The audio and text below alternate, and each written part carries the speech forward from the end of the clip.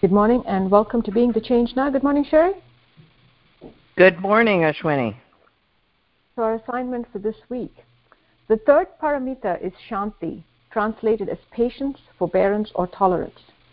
The commentaries that describe this paramita are quick to clarify that this practice is not about passive endurance or quietude. We're not being asked to be apathetic, accommodating, resigned, or inactive. Quite the contrary. Equanimity, the peak of this perfection, is arrived at by a radical willingness to be transformed by our suffering. In this passage, Franz Kafka gives us a hint of what this practice entails. Patience is the master key to every situation. One must have sympathy for everything, surrender to everything, but at the same time remain patient and forbearing. There is no such thing as bending or breaking. It's a question only of overcoming, which begins with overcoming oneself. That cannot be avoided. To abandon that path is always to break in pieces. One must patiently accept everything and let it grow within oneself. The barriers of the fear-ridden eye can only be broken by love. One must, in the dead leaves that rustle around one, already see the young, fresh green of spring. Compose oneself in patience and wait. The Bodhisattva practice of patience is transformative in that it actively confronts suffering. Shanti recognizes that it is in the crucible of suffering that we find the enduring within.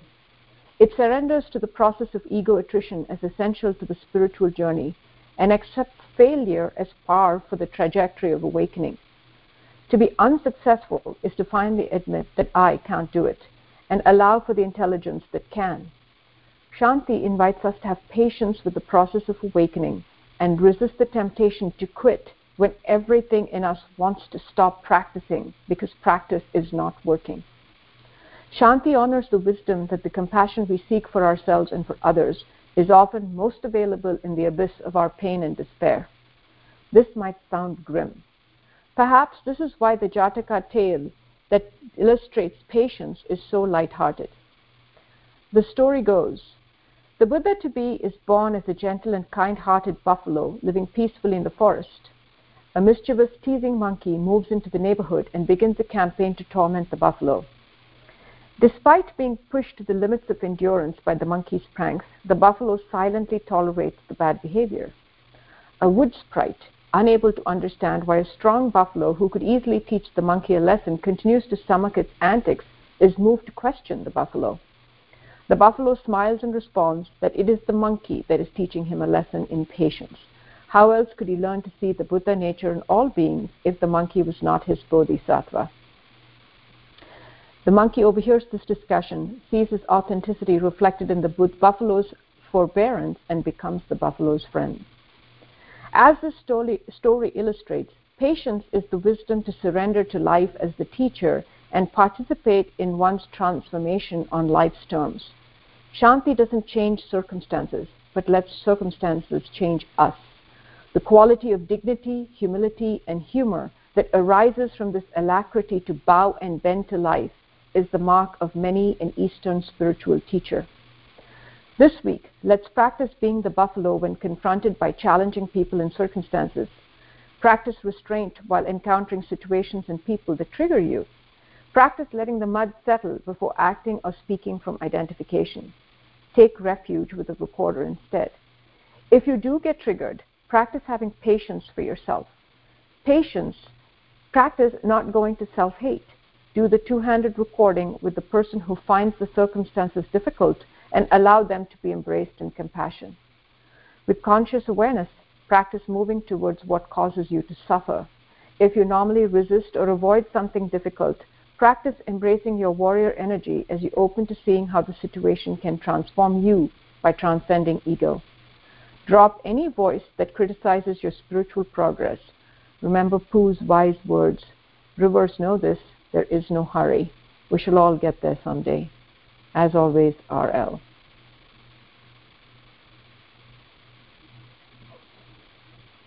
All right, here's our first caller. You are now live on the air. Would you please introduce yourself?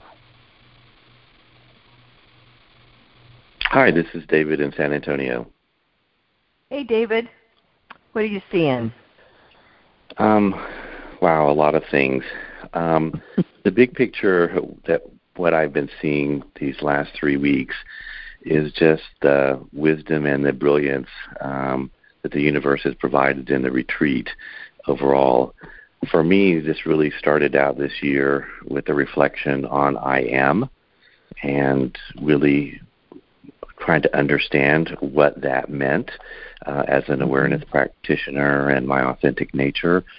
And I struggled with understanding that, which is always a good sign that I'm on the right track, as ego's trying to make it more difficult than it is. One of the big insights was when we were discussing I am happiness and how that is different from I am happy, which I think was over the summer. And now we're into, I am generosity was, 3 weeks ago. Not that I am generous, but that I am generosity, and not that I am happy, but that I am happiness. And for me, the differences in those words are that these aren't momentary the experiences, just in the moment because of the condition, but they are the state of, who my being and all of our being is. This is the expression of the universe. The expression of the universe is happiness. The expression of the universe is generosity. And the other flip side of what I have been looking at is, ego tries to trick me into telling me, the negative about things. And I get trapped into an ego conversation with the negative and try to argue that I'm not those things. So ego tries to tell me, well, you're being selfish or you're being self-centered.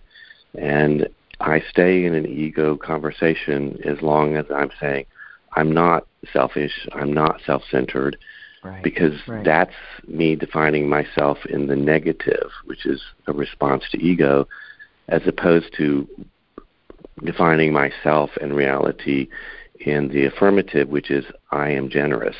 There's a big difference between you are selfish, I'm not selfish, and I am generous. So I don't know if I'm making any sense, but anyway, that's what I'm seeing. Absolute sense. Yes. That what we're looking at, what we're closing in on, as you say, is a state of being. It's not. It has nothing to do with content, does it? It's just all process. It's what is, and what is what we are. So yes, and your point about not getting pulled into those kinds of conversations with ego is really important. The moment we start to defend ourselves, which is, this current assignment speaks so beautifully to, right? The moment we start defending ourselves, we're playing on ego's field. That's right. And there's no way that's ever going to go, because ego has already won the contest, right? And so by getting me on the field. That's right. The only thing available for us is to leave the contest and return to what we know to be so. And of course, again, with this practice, I think one of the fastest ways to get there is to pick up the recorder and start having a conversation about exactly the kind of conversation that we just had. Have that with the mentor about what is true and what is real and what is so, and what is your experience. Yeah. I agree. Thank you. It's a good approach, isn't it? Yes. It's a beautiful approach. And so grateful that, of course, so grateful that it has existed for millennia, right? Is that what we would say there? And that it's available to us right now. That's right. And that we know it exists and we can practice it. Oh my gosh. Isn't that wonderful? It exists for me, It exists for you. Yes. It exists for anybody that wants it, Yes. Well, and it's what we are. It's what we are, whether we know it or not, right? Even if That's true. It's Pooh, it's Pooh's wisdom, right? Because even if a person doesn't know it now, they will. They will. We can only hope. Oh, I think we can be sure, because it's what we are. Okay. Yeah. All right, I'll be confident with you. you. Thank you, David. Yeah, Thank let's you, be Terry. confident. All right. Take care. Bye-bye. Bye-bye. Thanks, David. Oh, wow, Sherry, what a way to kick this morning off. And just the crystallization of the insight, that recognition of the being that we are and the ego process that defines life as the absence of, and us as the absence of. Just that, right? It's such a clear articulation of what is so. It is how it is. Mm-hmm. That's the way suffering happens. That's the way separation happens. And this is realization. Yeah. Right there. Yeah. Right there for us. Yeah. Or right here for us, I guess, would be a better way to say that, huh? Mm-hmm. Right here for us. Mm-hmm. Yeah. And that movement that we have to constantly train in, the recognition of when I'm engaged on the ego field, that it's already won. And therefore, even if everything in me doesn't want to cede my position, which is an ego reaction to an ego input, I need to walk off the field. Yes. It's the only way. And practice that patience. Just make a show and walk off. Mm-hmm. Pick up the recorder and have a real interaction. Well, I love what David said about it. So reflects that Kafka quote, because that sense of being generosity or being patience mm-hmm. or being is what grows within when I don't engage in the ego field, right? We have to wait for it to arise, mm-hmm. and we invite that through our practice. Yes, which is a really important point as well. We can't make it happen, mm-mm. right? There's a funny way. This is a word that dropped in, so I'm going to say it. But we have to earn it. Mm. You know, we have to prove that we're not just saying, yes, I want this experience, and then I'm going to turn it over to ego as fast as I get it. Mm-hmm. That patience is how we wear away our attachment to ego, so that we're really ready mm-hmm. to realize. Uh-huh. Yeah, the surrender of the ego is the price we pay. That's the crucible we walk through. Yeah. Mm. All right, here's our next caller. You're now live on the air. Would you please introduce yourself? Hi, this is Catherine from St. Louis. Hey, Catherine. What do you think? Hey. Well, patience is really a crucible for me. And I was very moved when you were reading the assignment, and what was coming up was what an opportunity it is. So what I've seen so far in the exploration is that I get impatient about little things and big things, and that underlying the story that's under the radar is that if these people would just answer my emails on time, or if this traffic would just get out of my way so I can complete this errand, or whatever it is, that then I could have the right feelings. So I could get this done. I could then feel happy and relieved that it's done, and I will feel good. And none of that is true. Mm-hmm. None of that is true. What it seems to me really happens is I just stay caught in conditioning. So the impatience arises. I'm in a hurry, or whatever it is that I'm wanting done needs to be done right away, and when it gets done, I'm still in ego. There isn't. It doesn't bring its promise of this turns out the way I want it to, when I want it to, everything will be okay. Mm-hmm. That promise is a lie. And what I have noticed instead in just practicing with this a little bit, I've just I was really practicing yesterday with this and today, and what I notice is when I become aware this is impatience, I drop that and breathe, I just feel wonderful. Mm-hmm. Yeah. Oh, God. Catherine, that is just so perfectly laid out because it takes a practice of awareness to recognize the programming as you just laid it out. That's how it works, right? So here it is. There's impatience that's arising. There is a promise that if you get this done and if it gets done, if you are angry or irritable towards other people, then it proves that your well-being is conditional. It's conditional on achieving something, and of course it never is because your well-being is not conditional, right? Right. And so that ability to see the programming and see the lie of the programming assists us to finally drop it and to have the experience we choose to have in the moment. Because it's the two things about that. One, I think it was in group yesterday that someone was mentioning that if I do anything with ego, I still have ego. Mm-hmm. Right? The suffering Yes. is happening to me as I'm participating in it. Yes. Right? So you just because you're going to feel some way at the end of this process doesn't mean you skip what you're in as you are in the process. And that's Yes. what we experience, right? That dropping it is our only option, because if I am suffering now, I'm going to be suffering now. Just because I am going to receive something then doesn't mean that I don't experience the suffering now.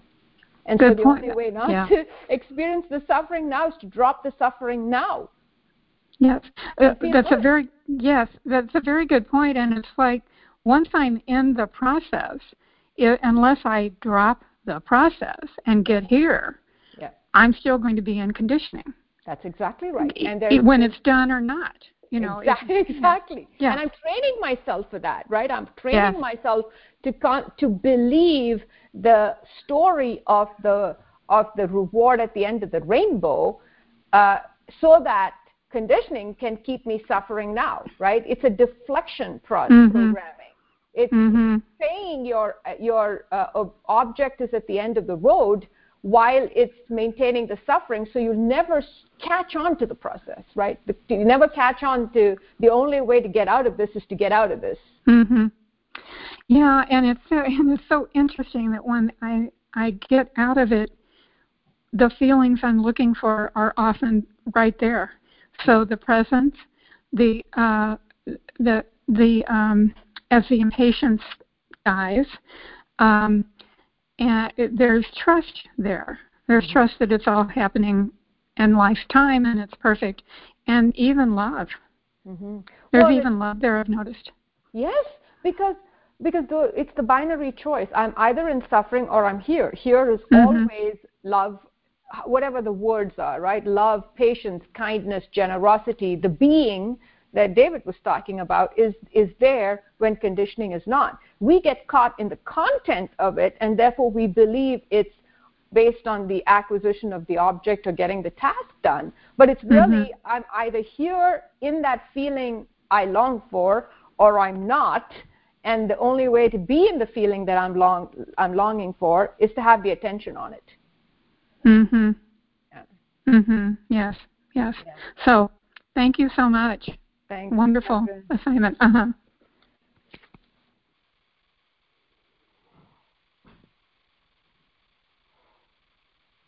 Sherry, here's our next caller. You are now live on the air. Would you please introduce yourself? This is Jeff from Ohio. Well, hello, Jeff. What are you seeing? Well, what I saw in this one was what really struck me was the word failure, and I had something last week which could be again the failure being in quotes, and it was quote could have been was a failure, and what I got, I struggle with that, and I saw one thing is that what I was trying to do was impossible. So And isn't that helpful to see? Yeah, yeah. I mean, Jeff, excuse me just a moment, but that is so, what Ashwini and Catherine were just talking about, the impossibility of ego and how it keeps us from seeing that. So to see it, what a place of freedom. It was never going to work. Yes. It couldn't. It has nothing to do with you. Right. And the other part I could see was how that was part of my ego. I mean, my ego was telling me that I cannot failure, So it was such a part of, it's a big piece of the ego. And so to see that and face it and just to begin to contemplate my life where failure was part of it. Yes. And again, the part that's fascinating to me is realizing that what ego calls failure. So I don't know this, but you can look at it at some point. Maybe you'll tell me. But I'll bet you what has happened in your life is as you have gone on through your life, you have taken on more and more and more. And I will bet that you have been pretty much successful with the more and more and more that you have taken on. Is that roughly true? Yeah. Okay. And so what is ego going to do with that? I mean, at some point, aren't you going to conclude that you are a successful person and therefore be happy? So what ego's game is to constantly up it. Just up it until it's not going to work. Right. And then it's going to be your fault. Well, and part of that is that the success then builds into pride. And so I start to believe that I can do anything. That's right. That's right. And life in its infinite compassion and wisdom and loving kindness is going to be right there to help us see that's not true. Yes, it is. And I'm certainly, that's one of the gifts of growing old, is you get to see that, up close. Well, yes. But again, I guess that maybe this is more for me than for you because I seem to be obsessed with it. But it's that place that ego gets us to where in a situation like that, Jeff, if you weren't practicing awareness, it could wipe out your whole life. Oh, yeah. It could turn everything in your life from success to failure in one piece of content. Yeah. Well, in this piece of content, you could argue, did wipe out a good 20, 30 years of my life. I mean, this one's with my daughter, but what I went through with my ex-wife was not unlike this. Uh-huh. And it took, like I said, 20, 30 years to get through that. And I mean, it was just gone. I mean, it was, it was preparing me for this, but other than that. Yes. Yeah, well, and it is one of life's lessons for us, isn't it? Because ego wants us to believe that we are capable of having control over our life and other people and situations and circumstances. Yeah. And it is, for most of us, a rough road to the realization that, well, actually, that's not true. Yes. And it's, and that's where I'm grateful for the rough road because, I mean, it's because for me, when I let go of this stuff, there is so much more on the other side. Absolutely. And I hope one of the things that you bring into the front of his conscious awareness is the effort, the sincerity, the goodness that was behind all of those attempts. It didn't come from a nasty, evil wanting to control people for your... Right? It came from the ability to see what's possible for someone and to want that for them and to be willing to do anything to assist them in the pursuit of that. Yeah. That's what he devoted himself to. Yeah. Yeah, and the other big thing for me is I've been telling people that I'm out there looking for conflict, because that's one thing I've always avoided is conflict, and that's the other thing is put me in a very small space. So I said I am getting that gift as well. So I get to face conflict. Very good. Of all sorts. We do get what we ask for, don't we? Ask and we will receive.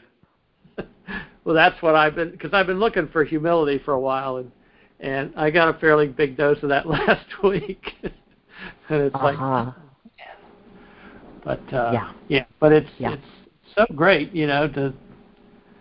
Oh, it is, because it's so much bigger than the biggest thing that ego could imagine.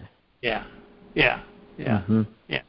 And it lets us know our authentic being. It lets us know what's really behind, what really is motivating us, as compared to what ego would say is motivating us, because it's what's motivating ego. Yeah.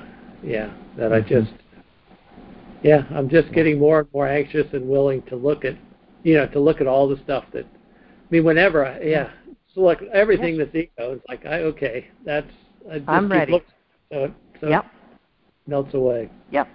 And with that attitude, it can't hurt you, right? It's just going to make you happier and happier and happier with everyone you see. Yeah. All right. Thanks, all right. Jeff. Thanks, Jeff. And Jerry, let's squeeze in one more caller. Next All caller. Right. You're now live on the air. Would you please introduce yourself? Hi, this is Gail in Arizona. Hey, Gail. Oh my gosh, what a wonderful show. And the last two assignments have just been so wonderful. I'm blithering here. There's this feeling I'm getting that keeps coming up over and over again, which I can only describe as like this golden amber velvetness. Mm-hmm. And it just keeps cropping up when we're working with patients and all these different, generosity and everything. And I ran across this quote that just brought tears to my eyes, because it so ties in with what you guys have been pointing to for us, and especially the Pooh quote about the river, and that we're not in control of this. And the quote was from, it doesn't matter where it's from. But it's that whole thing about we're not in charge here. We have no control over this and no responsibility for it. But our job is to show up and do our part, trusting that what life has begun in us, life will complete in us. Mm-hmm. And when I saw that, it was just like, that's the trusting piece. That was where I was kind of hung up, because I could, work patiently, I could work gently, I could work humbly, but I wasn't necessarily trusting it was really going to work. Yeah.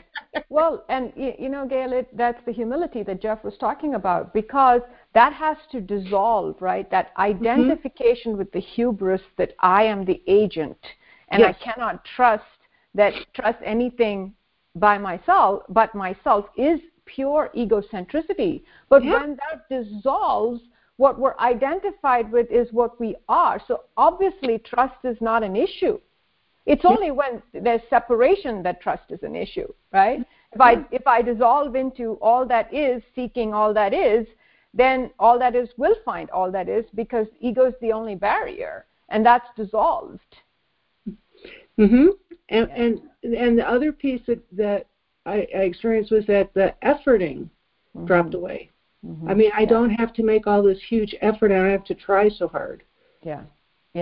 It is such a paradigm shift in identification, right? Because you can't even describe it. From within the world of conditioned mind, the way we see the world is so different than when we step out of it. That dissolving is a requirement for a change in perception and a change in perspective. So, to say that I could relax into it is not necessarily that I'm not responsible for this, doesn't necessarily mean that you don't act. But that's the contradiction that gets created in the conditioned world, that I have to be responsible for X, rather than responsibility is when I isn't, right? Action is when I isn't, in a way that is incomprehensible from within that system. Yeah, it was like the last few assignments. It's like all these pieces just really came together. You know, like you were talking about the responsibility and effort and the relax into it. I never really got when you guys kept saying, "Oh yeah, we just relax into it." It was like, huh? Yeah. Now I get it. Yeah. That ego, the ego hubris dissolves in humility, in a lack of ego, and then we have and see everything that we ever thought. I mean, in other words, I am responsible, but I'm not responsible from the place of separation. I just flow with all that is responsible. Yes. Yeah, and that makes sense now. In golden, amber, purple. Yes, absolutely. Absolutely. Yes. Okay. Thank you. Thank you. Bye. You know, one of the greatest gifts in life, as far as I can tell, is getting to spend time with people who speak the same language. Oh, my God, yes. I mean, listening to you two, you know, if somebody, you run that past, you know, much of the population of the world, and they would go, oh, my God, they're lunatics. Yeah. And yet, as Gail was just saying, you know, we stay with it, we stay with it, we stay with it. We hear it. You know, we're all fans of spiritual practice and psychological insights and religion and quotes and all of that, right? And so it's all familiar. We're swimming in it, right? And then it comes together. Okay, I see. And then we can articulate it in those wacky ways that because it makes sense to the person we're talking with, right? Yeah. You just live the flower sermon. Yes. Yeah.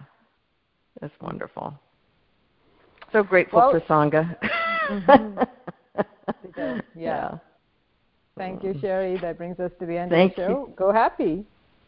Go happy, everybody. Thank you.